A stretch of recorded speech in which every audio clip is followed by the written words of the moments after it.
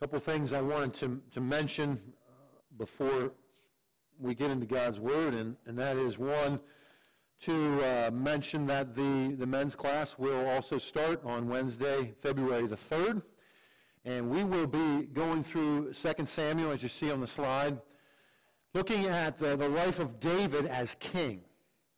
1 Samuel, we see from about chapter 16 on, we see David and before he was officially serving as king, we see him being anointed, and then we go through that whole process of Saul trying to kill him, and he's on the run. Well, 2 Samuel outlines his life while he was reigning as king. And so we're going to walk with David, the man after God's own heart. And as we do, we're going to grow in understanding what this looks like to walk with God through the ups and downs, the triumphs and tragedies of life. As we observe him, even though he was a man after God's own heart, he was certainly not a perfect man.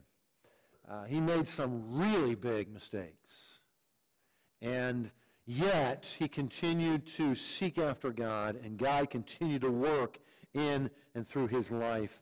And so we're going to journey with him and learn with him and through him how we manage when life doesn't go the way we want, when our decisions have impact upon not only our life but the lives of those around us, and all of those things. We want to do that together. So that'll be Wednesday evenings from 6:30 to 8, starting on February 3rd, a 7-week study, just as the ladies.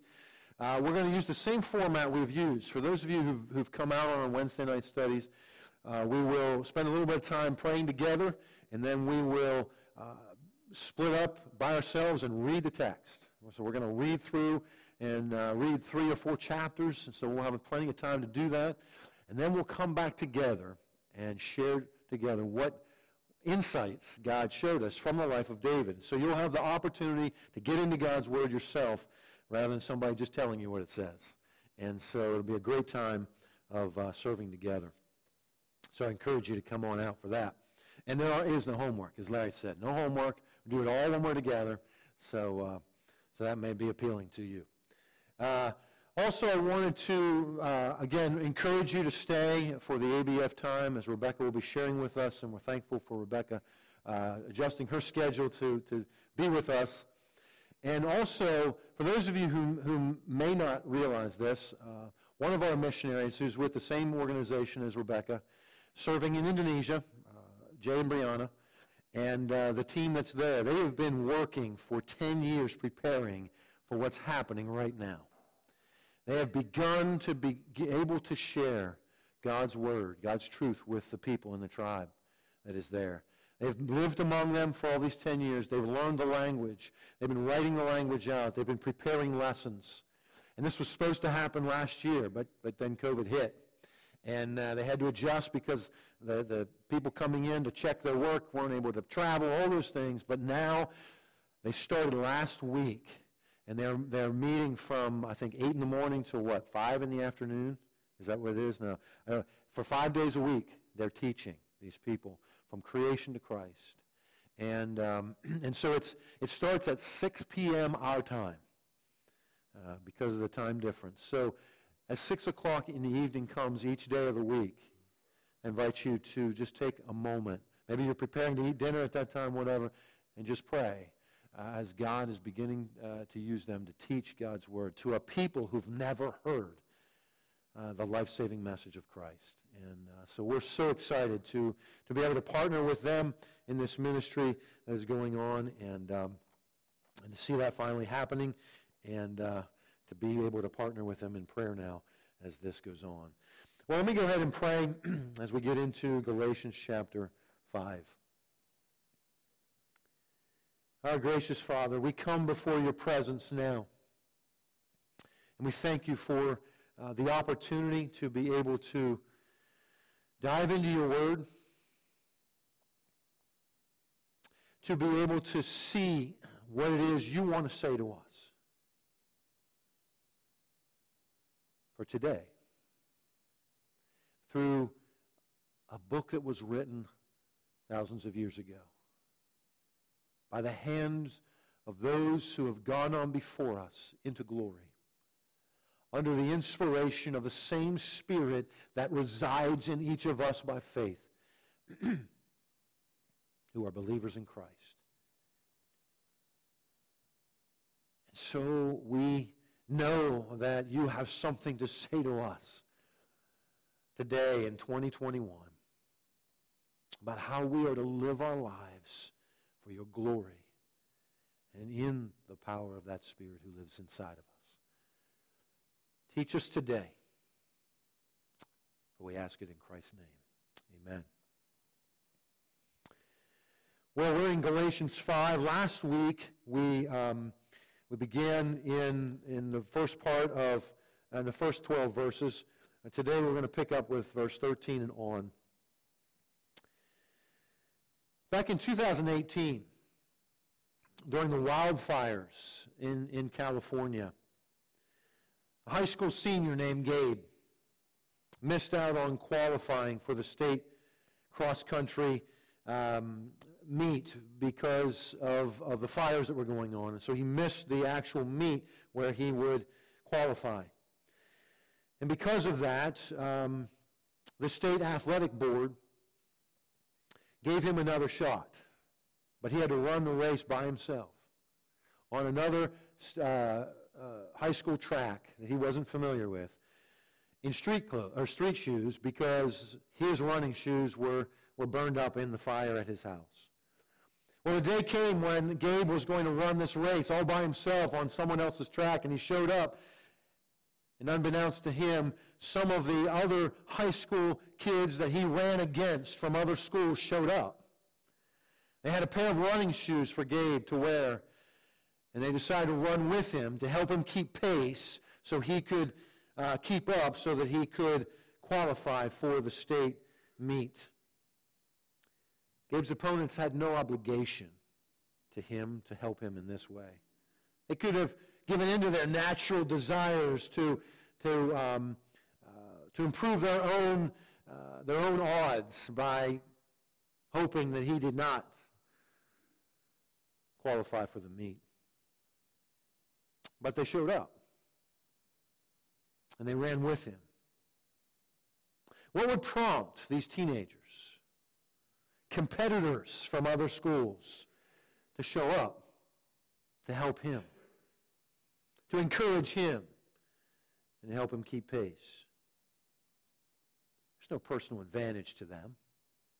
It didn't benefit them at all. In fact, it actually was detrimental to their chances. They did it purely out of kindness for another human being. Kindness for a fellow competitor, a fellow runner. Apostle Paul has been talking about the difference between law and grace. There is no law that could be enacted, that could be followed, that would motivate a person to love like that, to do something for someone else simply for their benefit with no advantage for oneself. There is no law that can prompt that kind of love, that kind of kindness.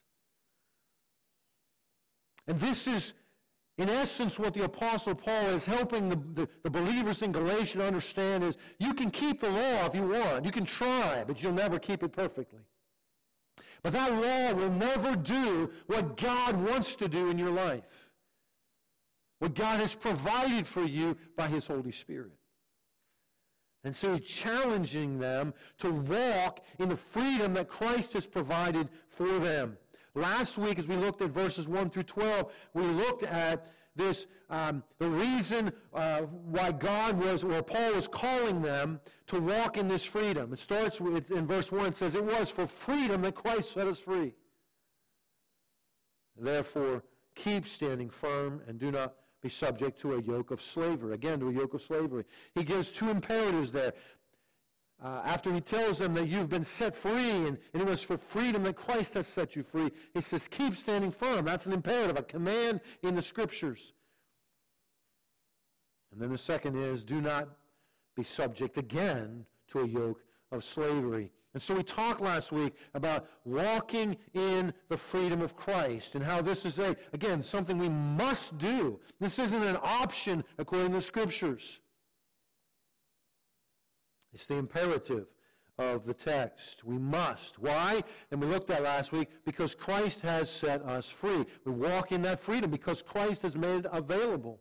And we talked about the fact that we're free from the law in regards to justification. The law cannot save us. Never it was intended to save us. It was given to reveal transgressions, to reveal the need for what God would provide.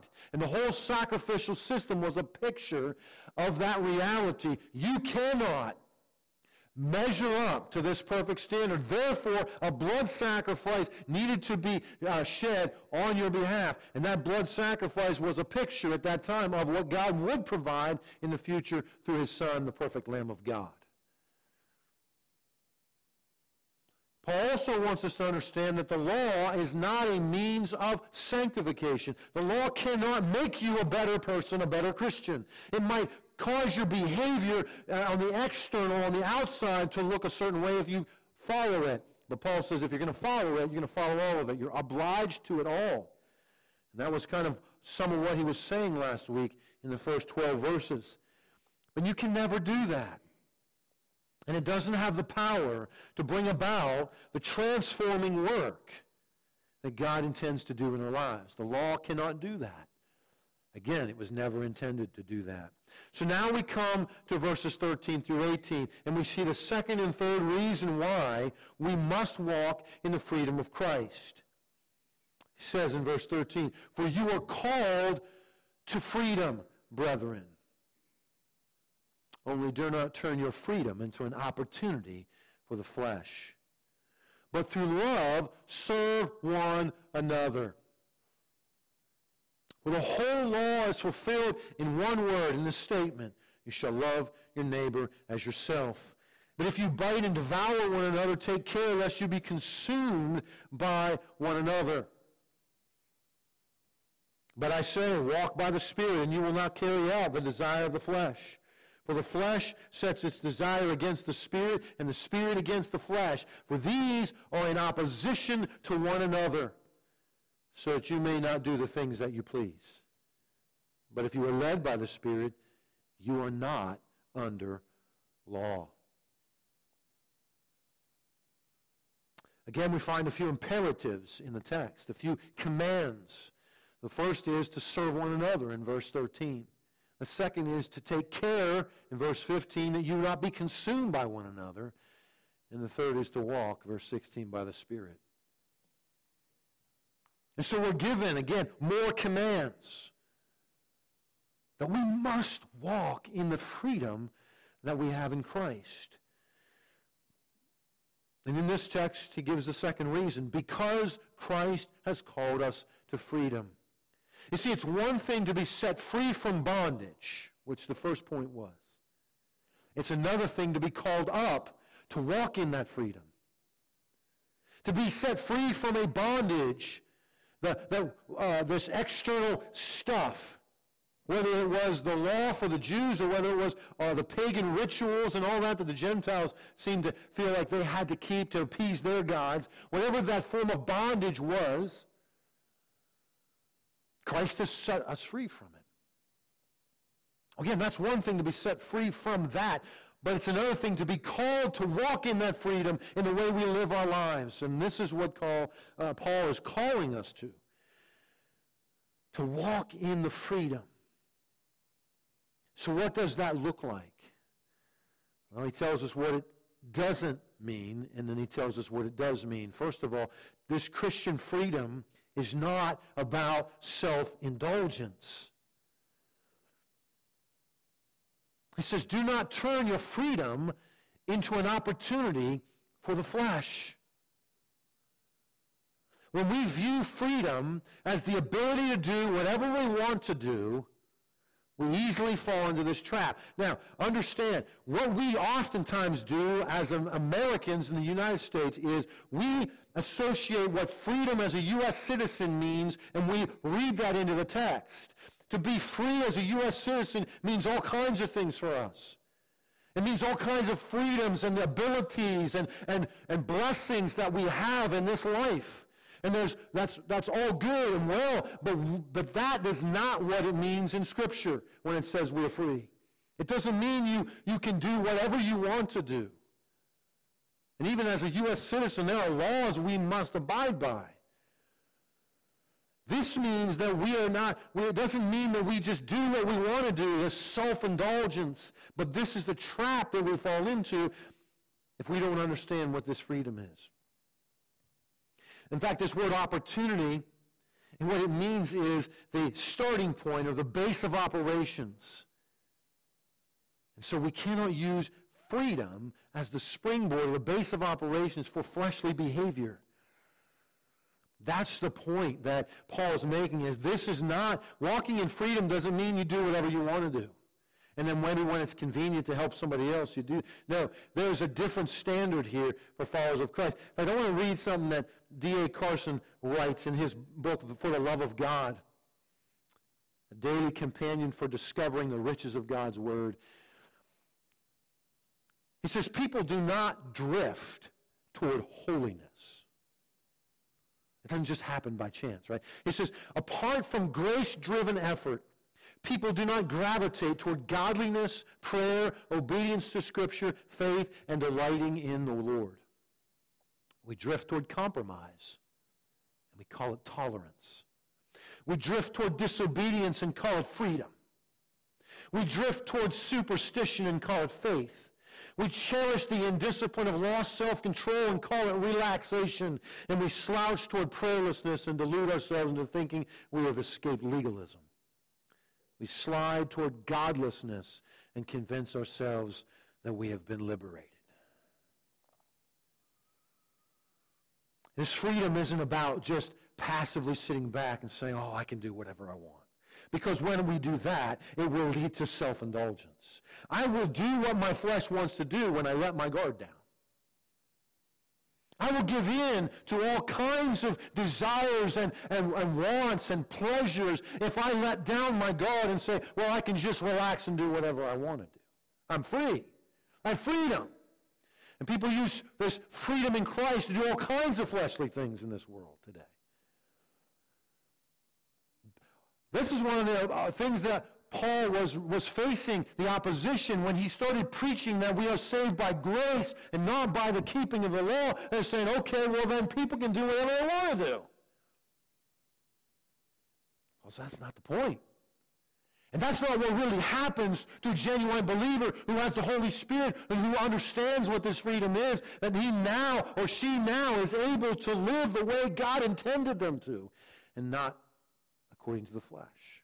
Not giving in to all those desires and fleshly and sinful things that are part of our life outside of Christ. Christian freedom is not about self-indulgence. What is it about? It is about self-sacrifice. It's about the fact that I now have the opportunity to choose to live my life for Jesus Christ and for the benefit of other people. I get the privilege of living that way.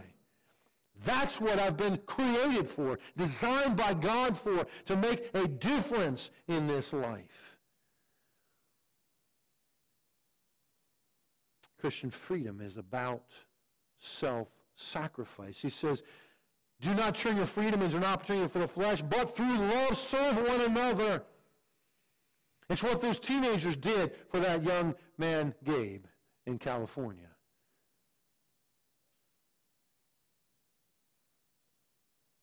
We've been called up to something more significant than self-serving, self-indulgent behavior. We've been called up to use our freedom to benefit other people. And we can look at this and say, well, that doesn't sound like freedom. That's because we're thinking with our fleshly mind. You see, when we get to the point where we say, I do want to do what God wants. I struggle. I have this battle going on inside of me, but there's something in me that wants to do something that benefits other people. There's something inside of me that wants to live in such a way that my life matters for eternity. You see, that's the work of the Holy Spirit inside of us, prompting that kind of desire. And we, because of Christ, have the freedom to live that way, to live in that. He says, for the whole law is fulfilled in one word. In the statement, you shall love your neighbor as yourself. What does all that mean? Let me read for you from Kenneth Wuest, his word studies in the Greek New Testament. First, he says how we go from one law, a law that is demanding to one that is freeing. He says this: the individual is released from one law consisting of a set of ethical principles to which was attached blessing for obedience and punishment in the case of disobedience. He's talking about the law, right? The Old Testament law. A law that gave him neither the desire nor the power to obey its commands. And is now brought under another law, the law of love, which is not a set of written commandments, but an ethical and spiritual dynamic produced in the heart of the yielded believer of the Holy Spirit, who gives him or her both the desire and the power to live a life in which the dominating principle is love, God's love, which exercises a stronger and stricter control over the heart and is far more efficient at putting out sin in the life than the legalizers ever could have imagined the thunders of Sinai could produce. The whole law is fulfilled, he says, in this one thing: love your neighbor as yourself. What does that mean? He says, literally this means the whole law stands fully obeyed when we live this way. The idea, he says, is not that the whole law is embraced or summed up in the one act of loving one's neighbor as oneself. There's a whole lot of detail in the law, right? But that in doing that, in loving your neighbor as yourself, one is complying with the whole law and its demands. Oh, think about the 10 Commandments. The first 5 commandments teach us how to love God, and the last ones teach us how to love other people. If we are loving God with our heart, mind, soul, and strength, and loving other people as ourselves, we will be keeping the commandments. You don't murder if you love the person. And you don't commit adultery against somebody that you love. You don't steal or lie or do those things toward people that you love. That's not how we love people. Not the way the Scripture calls us to love.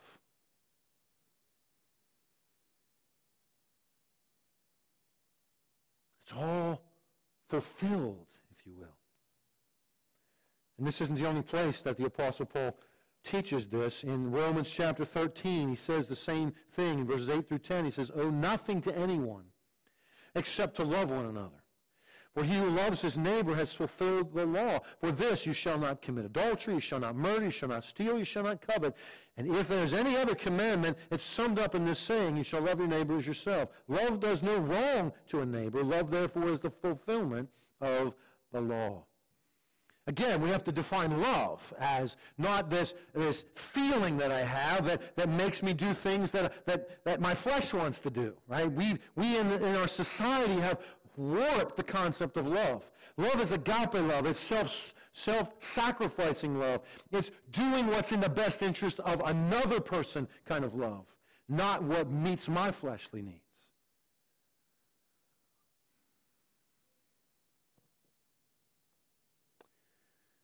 And how many people have indulged in the flesh in the name of love?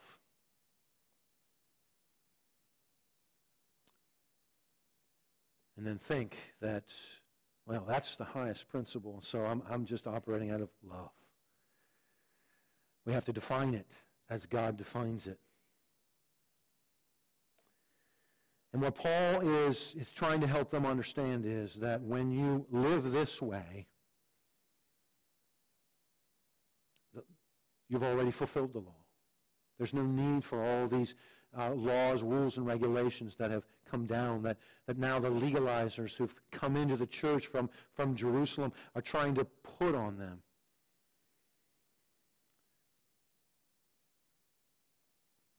See, when we serve others out of a genuine love for them rather than obligation to fulfill a law, we're able to truly minister to them and their needs. And we're able to live out the life God has called us. And then he says, verse 15, but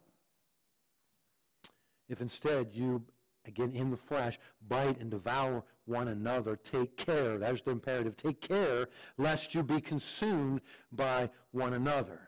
When we operate in the flesh, either by trying to keep the law or by living in indulgence, self-indulgence, it will lead to conflict of some kind in our relationships with other people. See, legalism can go both ways. Legalism can be, well, I have to keep all these laws. Or there's the other side. I guess it's not legalism, but it's just license. I can do whatever I want to do, and that's kind of then your new law is that, I can do what I want. I'm free. I can whatever the issue is, I can indulge in it, and there's no consideration to what the Word of God has to teach or what God would have us to do. See, these things keep us from deep and abiding relationships with people. Particularly, I think about legalism. It provides a way for us to compare ourselves with other people and then to judge other people based on that comparison. And it keeps people at a distance.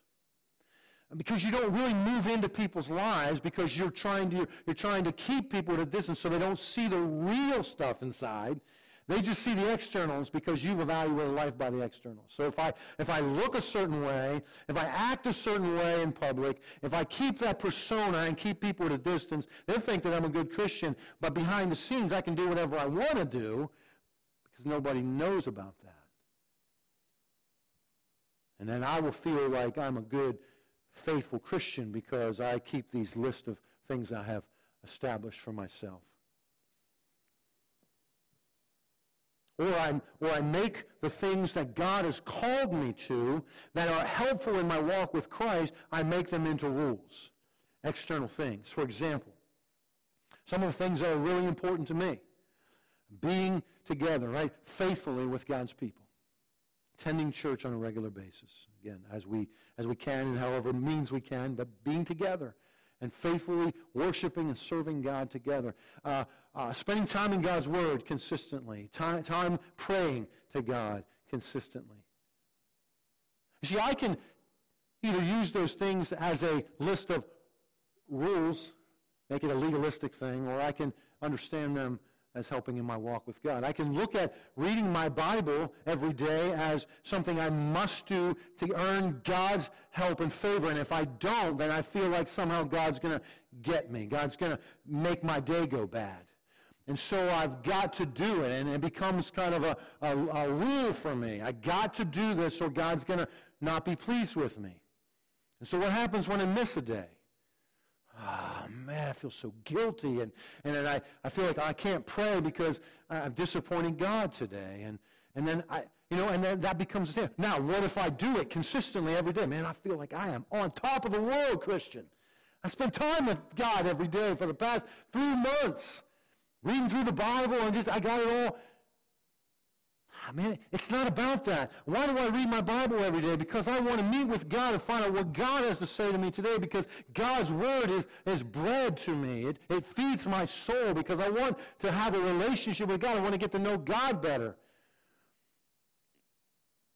Why do I pray? Because I want to have intimacy with my God.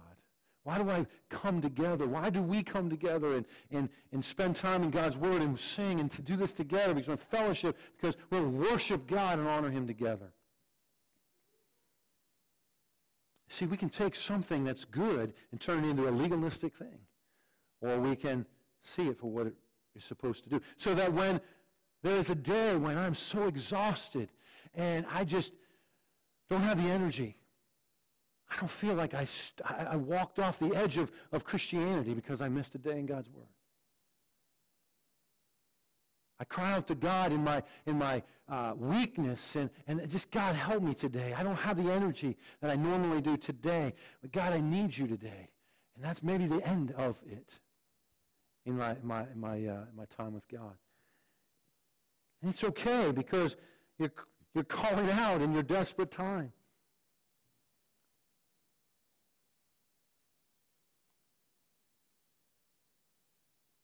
God has called us to freedom. Let's live in that freedom. And then lastly, why must we walk in freedom in Christ? Because Christ has provided us the means. 16, 17, and 18. It says, here's what I tell you to do. And this is the command: walk by the Spirit. And when you do, you will not carry out the desire of the flesh. To walk means more than just, one step in front of the other. It's referring to my life. It's how I live my life. The way I go about daily life. The key to living this freedom that is ours in Christ is found in the person and work of the Holy Spirit. The tradition I grew up in the church is very conservative, fundamentalist kind of churches. Very, very, very little emphasis on the Holy Spirit. It's almost as if there's a fear of the Holy Spirit and what might happen if we talk about the Holy Spirit. We might get a little bit too charismatic and things might happen. And when we get afraid of that. So what do? Then we make it all about externals. Because we can do those externals in our own flesh. We don't need the power of the Holy Spirit in our life. And so then we make those marks, the marks of mature Christianity. And we can do all of that without the Holy Spirit ever showing up. And again, we make sure that the externals are all looking good, but then behind the scenes, our life falls apart. There's just chaos all over the place. There's indulgence. There's laziness. There's all kinds of things like that. And we never deal with it because as long as we present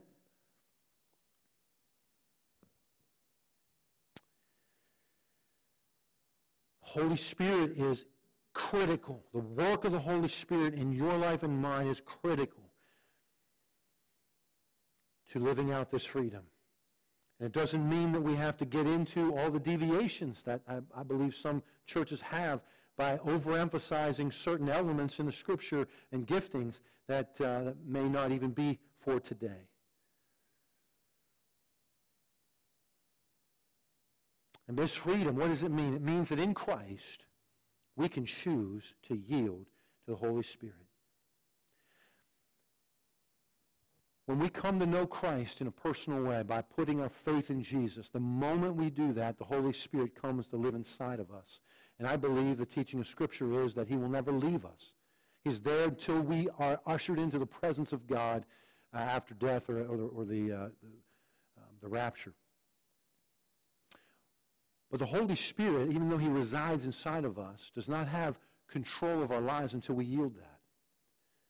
God could do that if He wanted. He's sovereign. He could say, well, now you're going to be mine. I'm going to make you do all these things that I want you to do. God doesn't operate that way. He wants your participation in mine. He wants us to give in. He wants us to yield control of our lives to His Spirit so that He might sit on the throne of our hearts and lives on behalf of Jesus Christ. So that then Christ's life could then be in operation in our lives.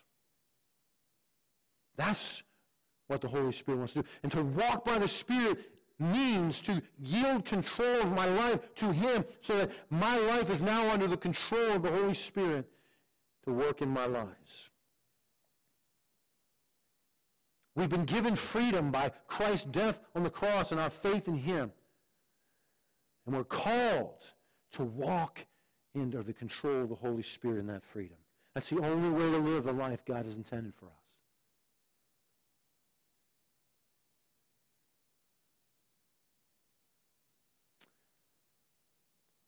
And look at what He tells us in that second part of verse 16. When you do this, when I do this, we will not carry out the desire of the flesh. You see, in Christ, we can choose to deny the flesh. Outside of Christ, we couldn't. That doesn't mean that before we came to know Christ, or every unbeliever is doing everything that flesh wants. No, it doesn't mean that. But there is a compelling there that we give into. And even when we do good things, it doesn't honor Christ because it's done in our own flesh and our own power. It's not as God intended. God intended for us to live under the control of the Holy Spirit because this is how Jesus lived. I mean, he walked the earth. Jesus didn't do anything in his own initiative. He even said that. He said, what I see the Father doing, I do.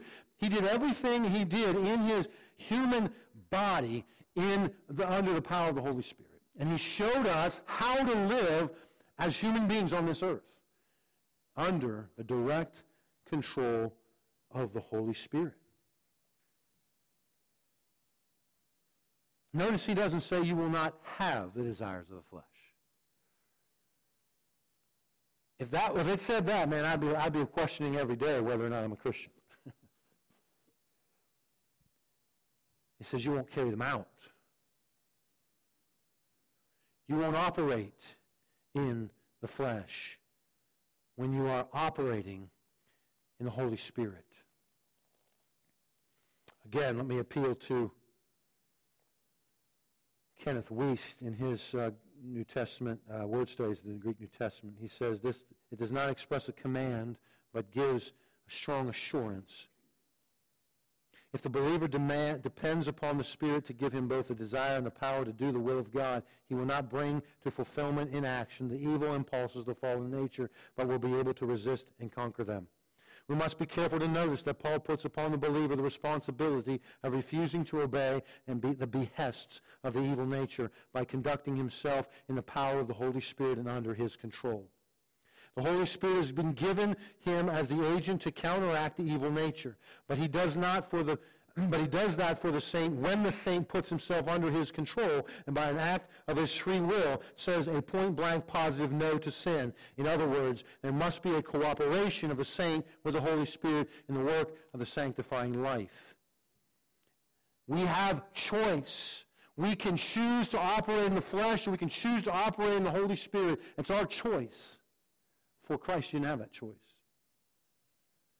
Paul says, if you're going to live a God-honoring life, you must walk in the Spirit.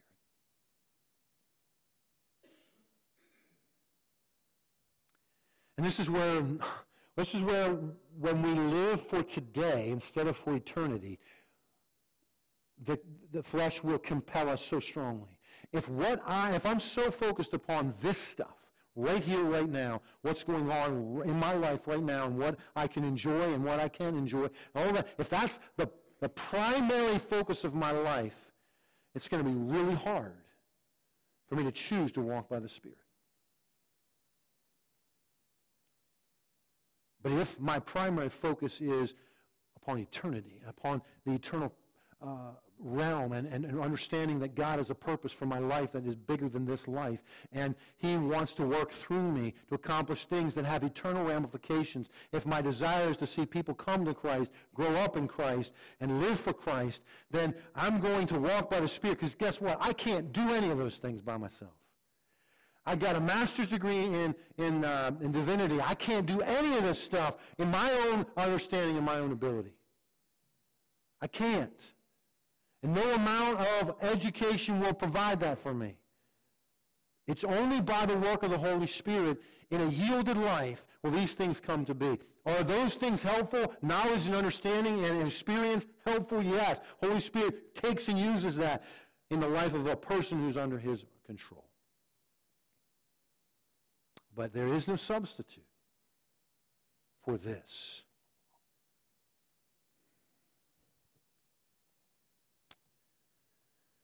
We choose to yield to the Spirit. We choose to deny the flesh. And then two remaining thoughts, verses 17 and 18. For the flesh sets its desire against the Spirit against the flesh. These are in opposition to one another, so that you don't carry out the things you desire, you please. The flesh and the Spirit are waging war against one another. And you've got the fleshly nature inside of you, born with it. I was born with it. It isn't gone until we're in the presence of God. But now that we come to know Christ, we also have the Holy Spirit inside of us. And now you've got this war going on. in a humorous way. Remember the old cartoons where you got the devil on one shoulder and the angel on the other, and they're trying to tell him what to do, and it's like that, only it's much more vibrant than that, if you will. There is a reality within us compelling us to operate in the indulgence of the flesh. And for everyone, it looks different, right?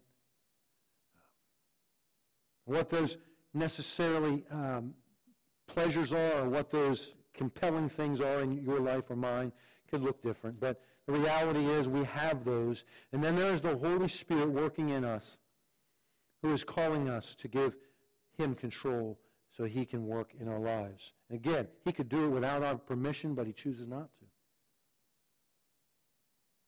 Here's what, again, Weiss says. When the flesh presses hard upon the believer with its evil behests, the Holy Spirit is there to oppose the flesh and give the believer victory over it, in order that the believer will not obey the flesh and thus sin. Consequently, also, when the Holy Spirit places a course of conduct upon the heart of the believer, the flesh opposes the Spirit in order to prevent the believer from obeying the Spirit. The purpose of each is to prevent the believer from doing what the other moves him to do.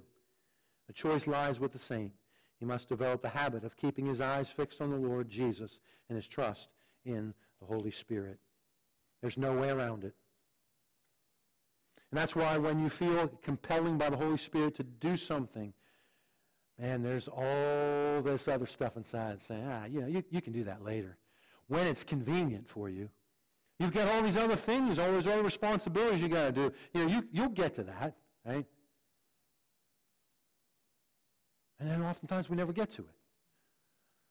Because the flesh is saying, And then when your flesh wants you to do something, you've got something inside of you that's saying, you really shouldn't do that. You know what the consequences of that would be. That's not who you are. You have the Holy Spirit telling you these things. There's a battle going on. That's why we've got to keep our eyes on Jesus. Because let me tell you, your eyes will be on fleshly things because we live in a culture that bombards us constantly. And if you and I are not in God's Word, putting our eyes on him and on what he says and on who he is and what he calls us to,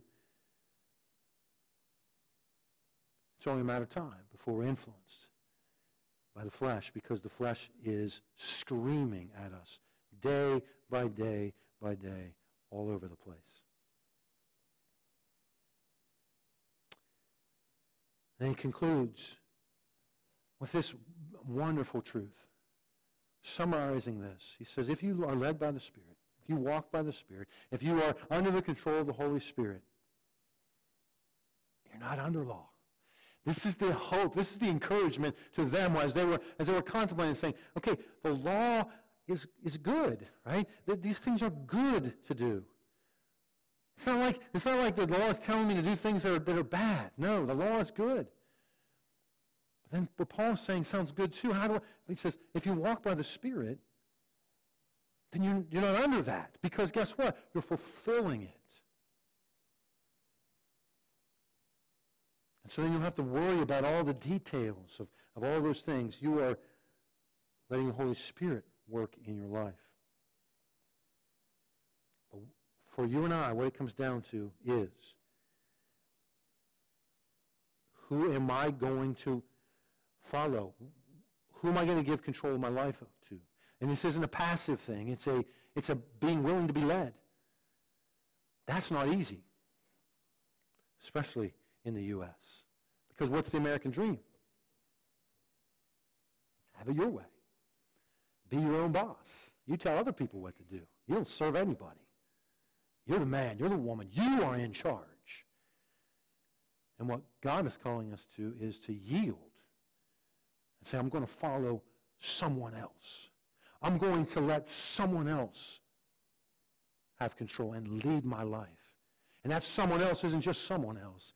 It's the God of the universe. It's the one who loved me so much that he would send his Son to this earth to take on flesh and die in my place, to free me from the bondage of my own choices and my own sin, so that I might spend eternity with him. And he placed his Spirit inside of me so that I can live out this life. This one loved me that much. I can trust him with my life. But here's the deal. The choice still remains with you. Who are you going to walk with? Who are you going to walk in obedience to? Your flesh wants to do what you want to do, or the Holy Spirit that wants to lead you in the things God wants. Choice is yours. Father, thank you for the opportunity to open your word. Thank you for what you tell us, that if we are led by the Spirit, we're not under law. If we walk by the Spirit, we will not carry out the desire of the flesh. Lord, I acknowledge to you that throughout the day, there's a very strong and compelling within me that wants to do what I want to do. And even those things aren't always bad things. But it's what I want to do. And I have to fight to keep yielding. God, this is the reality that we face. So my prayer is for myself and for all of us that, Lord, you would continue to work your grace in our hearts, giving us a greater, stronger desire to follow you. We don't want this in our own flesh. Lord, this is something you have to do in us, and we ask you, we beg of you to keep working this in us so we will live a life that is under your control, this crucified life where we acknowledge day by day, I am crucified with Christ. It is no longer I who live, but Christ lives in me. And the life which I now live in the flesh, in this body, I live by faith in the Son of God who loved me and delivered himself up for me. Lord, this is the victorious life. This is the life being led by the Holy Spirit. Lord, in these moments, as we hear these things, Lord, we say, yes, that's what I want it. But then we go out into the world. We're exposed to so much. And that desire begins to fade. So God, help us. Infuse your grace in us day by day. Through your word, through your Holy Spirit, through encouragement from one another. And work a transforming work in us.